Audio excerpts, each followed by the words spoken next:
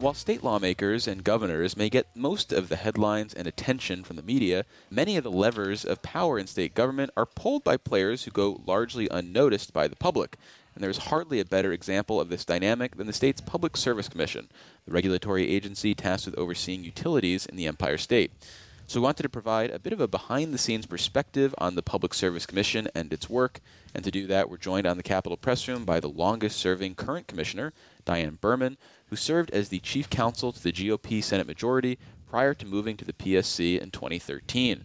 Welcome to the studio, Commissioner Burman. Thank you for having me. Well, it's our pleasure to have you with us.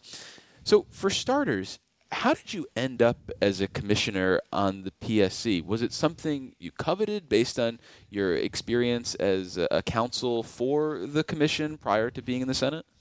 Yeah, so I grew up always wanting to be an energy regulator. As a little girl. As a little girl. For Halloween, dressing up as a commission member. Yes, I did. Yes. Actually, I think that it was destined, even though I don't think I ever really saw myself as an energy regulator. When I was 10 years old, I was in the hospital for special surgery in New York City, and I was in a critical care unit. Having had major surgery and not being able to walk. And it was the blackout of 1977. And sitting outside of the room where the nurses were, because I was at the nurses' station for them to be able to closely watch me, I heard a lot of commotion and concern and confusion. Heard a lot of activity outside, which was very scary for a 10-year-old. The generating lights were on, but they were the nurses and the doctors and the support staff were all talking about being afraid of the generators running out and what they were going to do. So they were triaging who was going to be able to stay, who had to be moved, how they would be moved. And so that experience really kind of sat with me for a long time, and obviously over the years they would do the 5-year anniversary, the 10-year anniversary. But I think it made a significant impact on me, on the critical need of the ability to have the lights stay on, but also it was a critical need about the leadership. At that time, you know, as a little girl, for me, the doctors and the nurses were the leaders. Some of them weren't able to handle the pressure of what they were going to do. And so it was kind of listening to who stepped up and calmed people, who took control. And so I think sort of throughout my life, that sort of resonated with me in terms of being involved in public service, in leadership roles. And so naturally, I sort of was drawn to the need for the lights to stay on. So kind of feel like it comes full circle to my time as that 10-year-old being scared, being in the blackout of 1977. Well, for listeners who might not be familiar with the regulatory powers of the Public Service Commission, what is the entity's actual job in terms of keeping the lights on? So the primary mission of the Public Service Commission is to ensure affordable, safe, secure, and reliable access to energy, which can be electric, gas, steam, telecommunications, and water services, and to do so in a way that is at just and reasonable rates and also protects the environment. So we are a commission of 7 currently, where we have our staff arm, the Department of Public Service, who helps to ensure that we are being responsible. We have a fiduciary responsibility to the ratepayers, and we have a responsibility to oversee the utilities that we regulate in ensuring that energy is reliable, affordable, and safe. So on that topic of this idea of affordability, safe, secure, reliable, earlier this year we talked with the Empire Center for Public Policy about the idea, at least from their perspective, that the mandate of the public service has been shifting maybe away from those priorities, has been expanding to take on additional criteria outside of just, say, reliability and affordability. Do you feel like the guiding principles have changed since you initially joined the Public Service Commission, or do you feel like you're still sticking to those key tenets? So I think it's a little complicated. I think that in anything from a regulatory perspective, especially in the energy sector, events drive certain actions. So an event happens, Superstorm Sandy, a blackout, certain things will happen. And then because of that event, folks want to move and act, whether it's from the regulatory space or the legislative space. And so they will put forward actions which are supposed to address the event, making sure it never happens again, making sure we're prepared. And then when you go to implement those actions, you see whether or not it worked, what changes need to be done. And so if you're really looking at it from, and the lens that I look at it from is events driving actions, driving implementation, you want it to be a smooth, prudent structure so that it is a continually evolving and improving process. And so if you have certain actions, whether it's legislative or regulatory, that's really done more from a knee-jerk crisis reaction, when you go to implement, you will have challenges.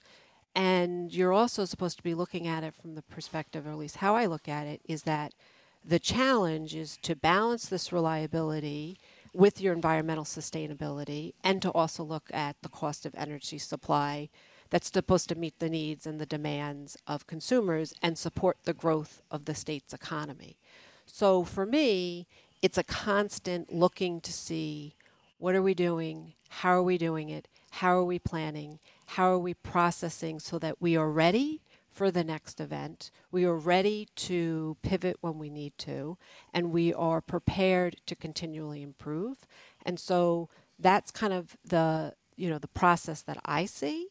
We have a broad mandate, not only from a reliability perspective, but also from a clean energy perspective. We have a lot more direct legislation that we didn't have when I started 10 years ago. But the Public Service Commission's really responsible to make sure that whatever legislative actions get put before us, that we do it not just as a check-the-box process, but that we do it really thinking carefully through what are the outcomes that this will have, what are the unintended consequences from some of that, and how can we fulfill our responsibility that we have to do from whatever legislation is mandating us in a way that is appropriate. And that may mean that at times we have to be creative in how we respond. We have to be flexible. And we also have to be able to push back when there is legislation, as well intended as it is, isn't actually going to achieve the result that folks want. And so for me, I see my responsibility as being very thoughtful in this energy transition in a way that raises challenges, not as a way of saying, so we shouldn't move forward, but we should be doing so very mindful of what it is that we're actually moving towards.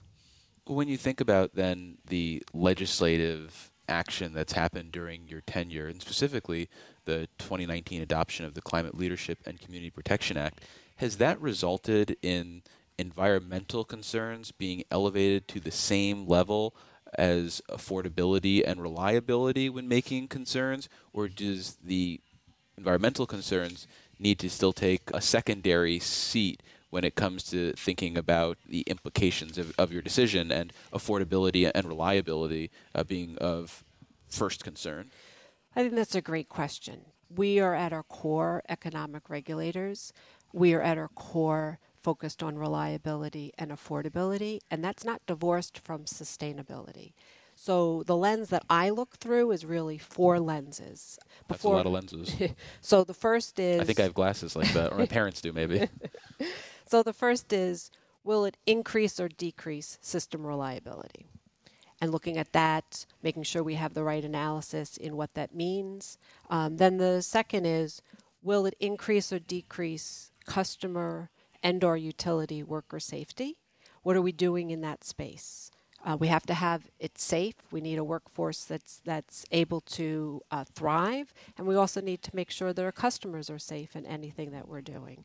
Then the third is, will it increase or decrease rates? And when I talk about rates, it's not just the rates that are on your energy bill. It's actually outside of that, looking at the costs overall. What we're doing may have other implications for businesses, for residences, in what they need to do to be prepared. And then the fourth is, will it give customers a greater range of viable options to use energy or water efficiently to save money? So after I go through all of that analysis, and in each one there's different levers that you have to look at, after that analysis of those are four essential questions, then you consider the impact on the environment from many different perspectives. Understanding that policy-driven legislative actions that come from events, these drive certain things, and it's very hard to unlink the policies that are put in place. So it's really important to look at it in terms of the pace that you're doing, the investments that need to come from that, and then how do you strike the right balance so that you don't move forward without the right planning, without the right technical processes in place. Because otherwise, if you are moving forward in good faith, well-meaning policies, and you're actually going to be driving the opposite to that, you're going to lose credibility with the public, and that is going to then make you go backwards, not forward. So it's really important for me that we look carefully and we ask the right questions. So when I ask questions or challenge what's put before us, it's not done in a way to say, I'm not for this. It's actually done in a way to try to be thoughtful in the prudency of the regulatory policies that we're going to be implementing that are going to hopefully help us facilitate decarbonization responsibly, reliably, and cost effectively. And after a quick break, we'll have more with Diane Burman, a commissioner for the New York State Public Service Commission.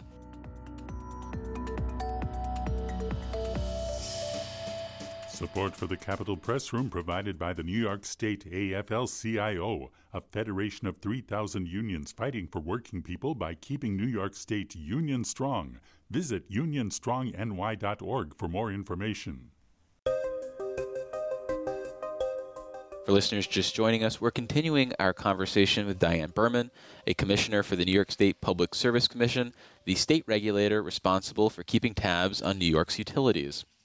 When you think about decisions from the Public Service Commission in the wake of the adoption of the Climate Leadership and Community Protection Act, do you feel like, as a regulator, the decisions that have been coming from the body are rooted primarily in the affordability and reliability focus, or do you feel like they are now taking a backseat or are giving equal measure to the environmental concerns?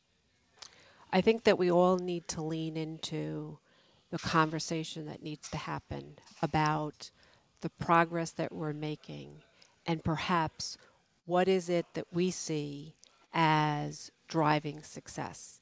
Is it truly meeting the deadlines that are in place? By meeting the deadlines, are we putting at risk more things? Are we putting at risk reliability? Are we putting at risk cost? Well, do you feel like decisions from the PSC are rooted in that, are rooted in achieving those deadlines above anything else? I think at times we could take a moment to consider more thoughtfully the way that we are moving forward. I think that the body itself really tries to work together, all seven of us, to come up with the right decisions. It doesn't mean that when I vote against something, I don't think that my fellow commissioners are doing it, in a way that they are trying to risk reliability. But I perhaps will see it differently and think that the risk there is not sufficient or we haven't planned sufficiently. And am comfortable then in raising up my voice, in sharing sort of where I see things and where I see that the risk that we're doing and perhaps the future analysis that needs to be done in a different way. Is that ever uncomfortable, being either the lone voice or part of a small minority on decisions? Do you ever feel pressure to be part of the group or the larger majority on certain issues? Yes and no. I think it's always uncomfortable when you are not voting with the majority. But this is my first time being a actual decision maker. I always worked for decision makers. And I appreciated decision makers who would make decisions based on what they believed was the right thing. And the only way you can do that is if you take the time to really do the analysis, to make sure you have the resources and sort of the independence of your thought. And so for me, I really want to make sure that when I am making a decision that I have thought carefully through it. And so that for me means that I have to be okay with being an outlier, perhaps, if I vote no. And yes, it's uncomfortable. Sometimes it could be difficult, but I've tried never to say, well, I'm just going to vote yes because I don't want anyone to be upset with me. I don't think that's my role. It's okay to be uncomfortable being in that situation. And in fact, I will say that I also take great pains to explain why I'm voting a certain way. And there was actually a time where I thought maybe I should just vote yes or no or however and not explain my vote. And there was one issue, it doesn't matter what it was, but there was one issue that kept coming back to us in different forms. And I was each time explaining my vote, however I was voting. And then there was a decision that came related to it. And based on the papers that were before us, I said that I was now comfortable, that I thought the papers were well done. I thought that the record was there sufficiently. It was addressing all of the different concerns and really seemed to have the right path forward. So I voted yes. Later, I ran into the young female attorney who had done those legal papers. And I commented to her that I thought, and this was after everything was over, so there was no issue, and I shared with her that I thought the papers really were great and really made me feel comfortable in my vote. And she shared with me that the way she had prepared was she went over every single commission session, not just the transcript, not just the record, but also listened to what I was saying. And she heard my voice. And so I actually helped her make the points and get the information she needed to address my concerns.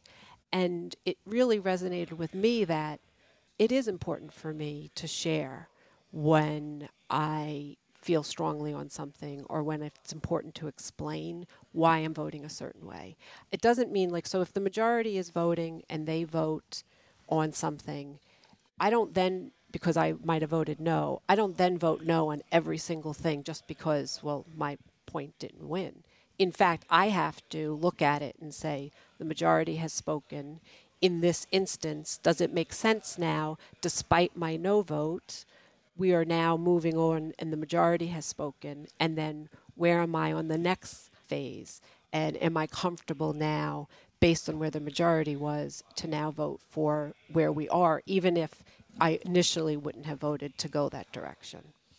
So as a reporter, I hear the thoughtful, deliberative process that you go through and sometimes leads you to be in the minority. And I think about the decisions, though, that come out of the Public Service Commission, and I can't help but wonder whether those majority decisions are following the same thoughtful, deliberative process you're talking about, or whether they are simply representative of the wishes of the administration at the time, which is often responsible for appointing those very commissioners, since those are the people responsible for appointing commissioners.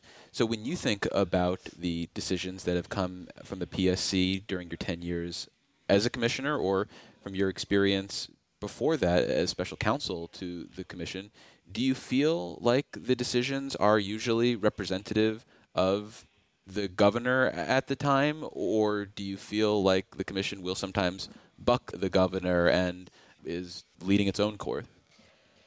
It is important to be cognizant of the policy direction of the state and to, as a commission who is independent, to incorporate those policy objectives as deemed appropriate and prudent and to help implement them. It's not about deciding you disagree with a policy decision. It's about what is your role and responsibility now to implement that. It's our role to do so in a very prudent way. We have a fiduciary responsibility not to the executive. We have a fiduciary responsibility to the ratepayers. Mm-hmm. I think each and every one of us takes that seriously. And we also have a responsibility to look at policies and try to project out what that may mean. There is an increased need for dollars, investments, to put into place the state energy goals. That cannot continue to be done on the ratepayers. Understanding that there are challenges to do that. And so how do we move forward in a way where we are seeing the increased creep in the costs that it will mean? Now, what that means for us is looking at how to strike the right balance, and it may mean looking at what does it mean in our energy transition to ensure that we have the resources and tools to effectively implement it and to make sure that the lights stay on and that if they go off, they come back on right away. So that means we have to be very thoughtful. We have to look at what it means as we are looking at extreme weather. Extreme weather now could be cloud cover. Extreme weather, is needing to look at the ramifications of that. As we are moving forward in decarbonization and there is a push to get us all off of gas, we need to understand that that increase in variable renewable energy sources capacity means that we have a need for greater flexibility, a need for more planning on the technical side, and that we also, have to look at the lessons learning. We've seen the carbon impacts of nuclear plants closing in New York firsthand during my tenure as a commissioner. New York State, with carbon emissions from electricity generation in Zone J, increased about 47% in 2 years since the closure of Indian Point. So Zone J, I assume, is downstate? Yep. And so there's little room now for us to get it wrong. And there's little room now for us, as we're looking at retirement of power plants, we're also seeing that the New York ISO is, through its power trends and other analysis, is saying, we may have some reliability challenges here. We may need to keep some of those plants on longer than, some folks desire, not because we're against the clean energy transition, but because we can't risk the reliability. We can't risk the cost that it will mean. We can't risk the credibility of what we're doing to go away because people have lost faith in what we're doing. And I think that's significant. So we have to look at now de-risking our future and understand the different ramifications of that. We have to do analysis, of all of these different things, of how things work as we're now moving on more and more renewables in a way that has increased the penetration that may put at risk the reliability. And how do we balance that? How do we work through those scenarios so that we get to the other side in a better way, in a more cost-effective way, in a way that gives us more clean energy, and does it in a way that people say, all right, this is good. And after a quick break, we'll have more with Diane Burman, a commissioner for the New York State Public Service Commission. Support for Capitol Press Room provided by the William G. Pomeroy Foundation. Communities across the Empire State have stories to tell. A roadside marker funded by the William G. Pomeroy Foundation can help your town or city educate the public, encourage pride of place, and promote local tourism. More about the Pomeroy Foundation's New York State Historic Marker Grant Program for 501c3 organizations, nonprofit academic institutions, and local, state, and federal government entities at wgpfoundation.org. For listeners just joining us, we're continuing our conversation with Diane Burman, a commissioner for the New York State Public Service Commission, the state regulator responsible for keeping tabs on New York's utilities. We've been focusing on the Public Service Commission largely through the context of its role in terms of regulating energy, but I think most reporters will remember when Governor Andrew Cuomo really tried to have the PSC step in as a regulatory agency for telecommunications companies, for access to the internet. What do you think about that experience, and how would you describe the actual power that you have to regulate, if at all, internet access in New York? Well, we don't have jurisdiction over that. Some of our jurisdiction comes into play when you're looking at mergers of companies, and that's where our approval can come in, and whether that merger is in the public interest. So some of our levers for consumer outreach is done through the ability to say the public interest is served because you're agreeing to do X, even if we don't necessarily have jurisdiction. What we've seen over the years is when there is every governor tries to insert themselves in the energy regulation at the PSC. It's our responsibility as a commissioner to make sure that, and as a commission, to make sure that it is not an inappropriate reach-in, and that we are doing so in a way that we are making our decisions based on the record and based on our independent responsibility to the ratepayers.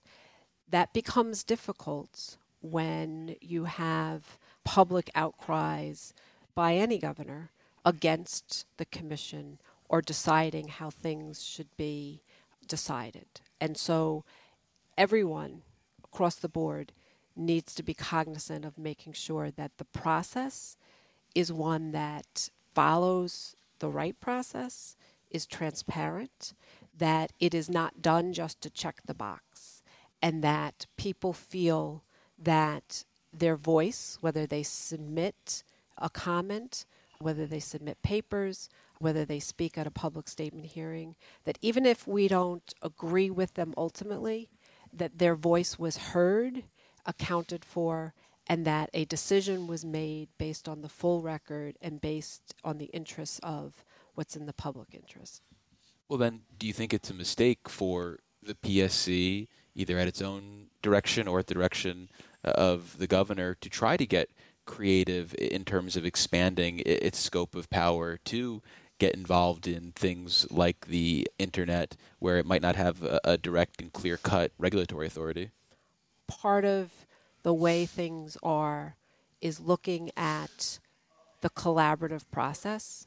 And so folks should be able to come up with different ideas, what may make sense, what may not, what does it look like, what is the right jurisdiction, should it be expanded, should it be restricted, should it remain as it is, what are the tools that are needed, what are the resources that are needed, and work through that.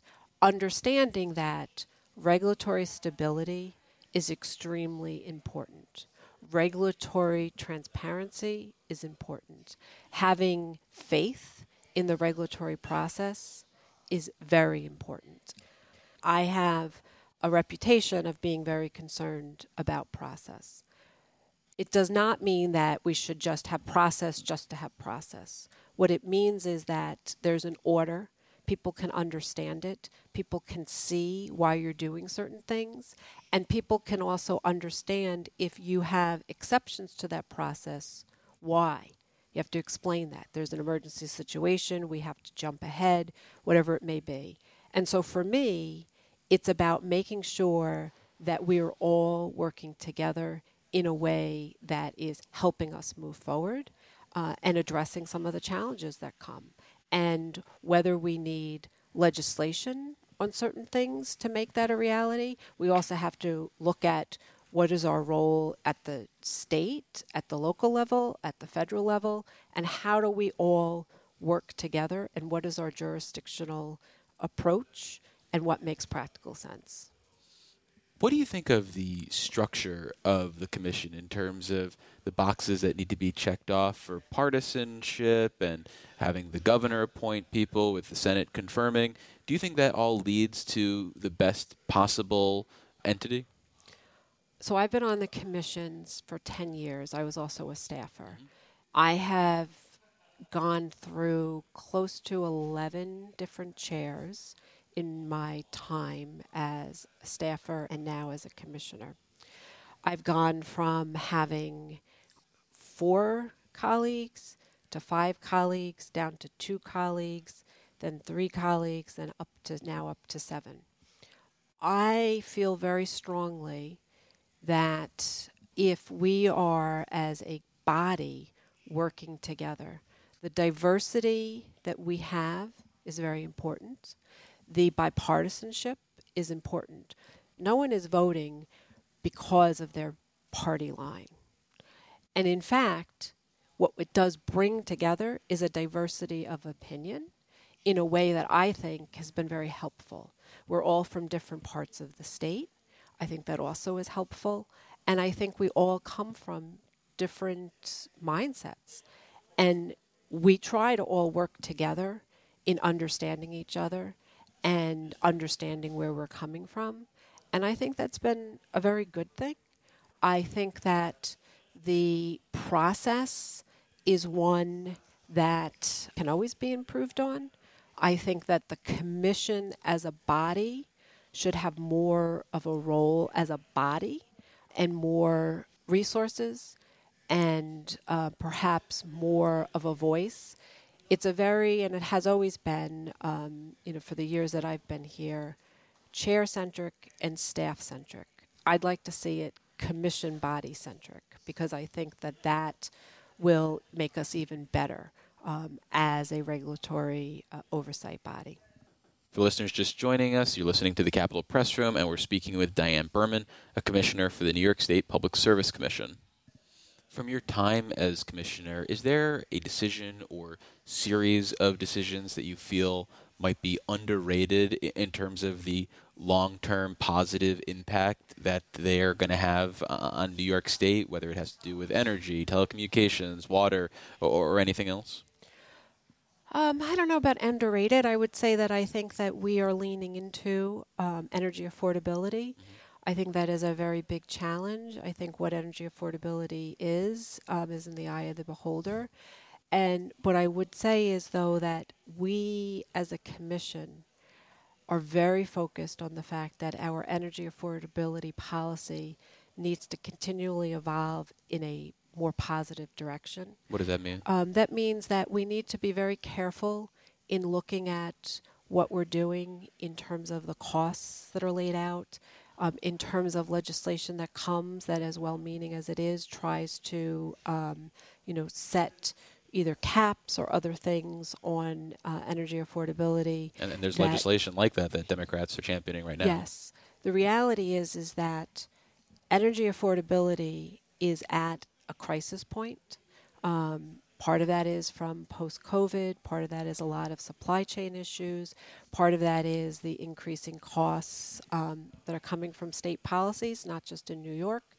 And so our role is to also understand what the impact on that is. Part of what we need to do is we're economic regulators. We want economic development opportunities in New York, not in other states. Or that they go out of our state because the economic development is not going to happen here. And so if energy is the reason or the inability to afford energy, that people do not stay here or do not come here, we have challenges with that. And so what I see is that I do see each and every one of us now leaning in more to our energy affordability policies that we have, to looking at what it means when we're going into a rate case, and to looking at what else can we do and how can we be innovative and creative, but also understanding the bottom line for ratepayers. It's not enough to say, well, that's the supply side, that's not the utility's fault or that's not our fault.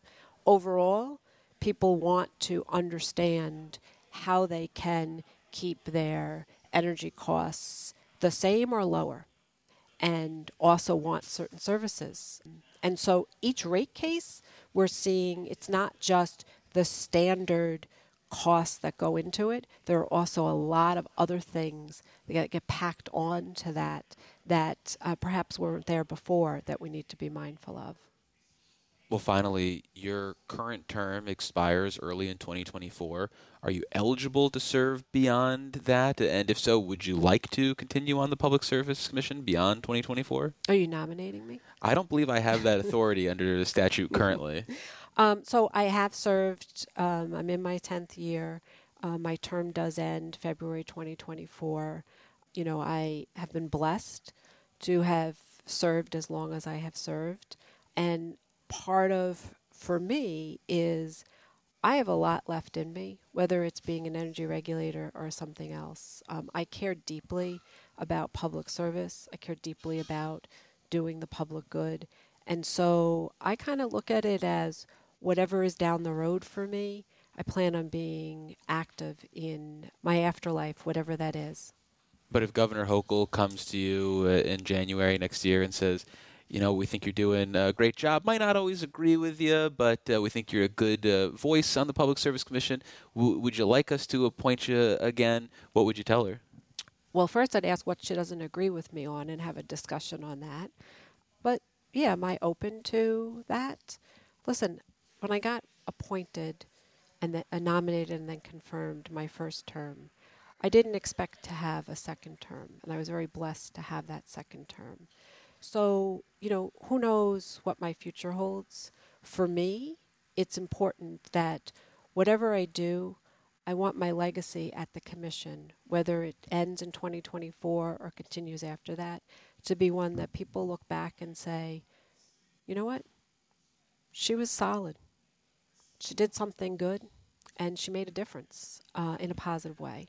And I really would hope that whether it's me or someone else, that the commission kind of is focused on being the best that it can be and continually evolving. Because we do have a really important mission, and we really have to make sure that we have the tools and resources for the commission and the department itself with dedicated staff to thrive. And that means also that, even if we vote on something and people don't like our decisions, that they can respect that we did what we thought was right and not demonize us. And I think that's really important. We all have a role in making sure our energy system works well and continues to evolve. Well, we've been speaking with Diane Burman. She's a commissioner for the New York State Public Service Commission. Diane, thank you so much for making the time. Well, thank you for having me. And for more Capitol Press Room content, visit capitolpressroom.org or wherever you download your favorite podcasts. And if you listen to us from an Apple device, make sure to leave us a rating and a review so it helps other people find the show.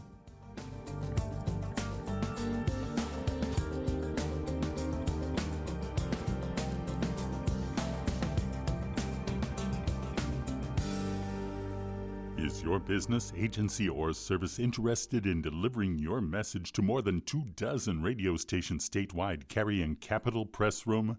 If so, visit capitolpressroom.org to contact our underwriting team.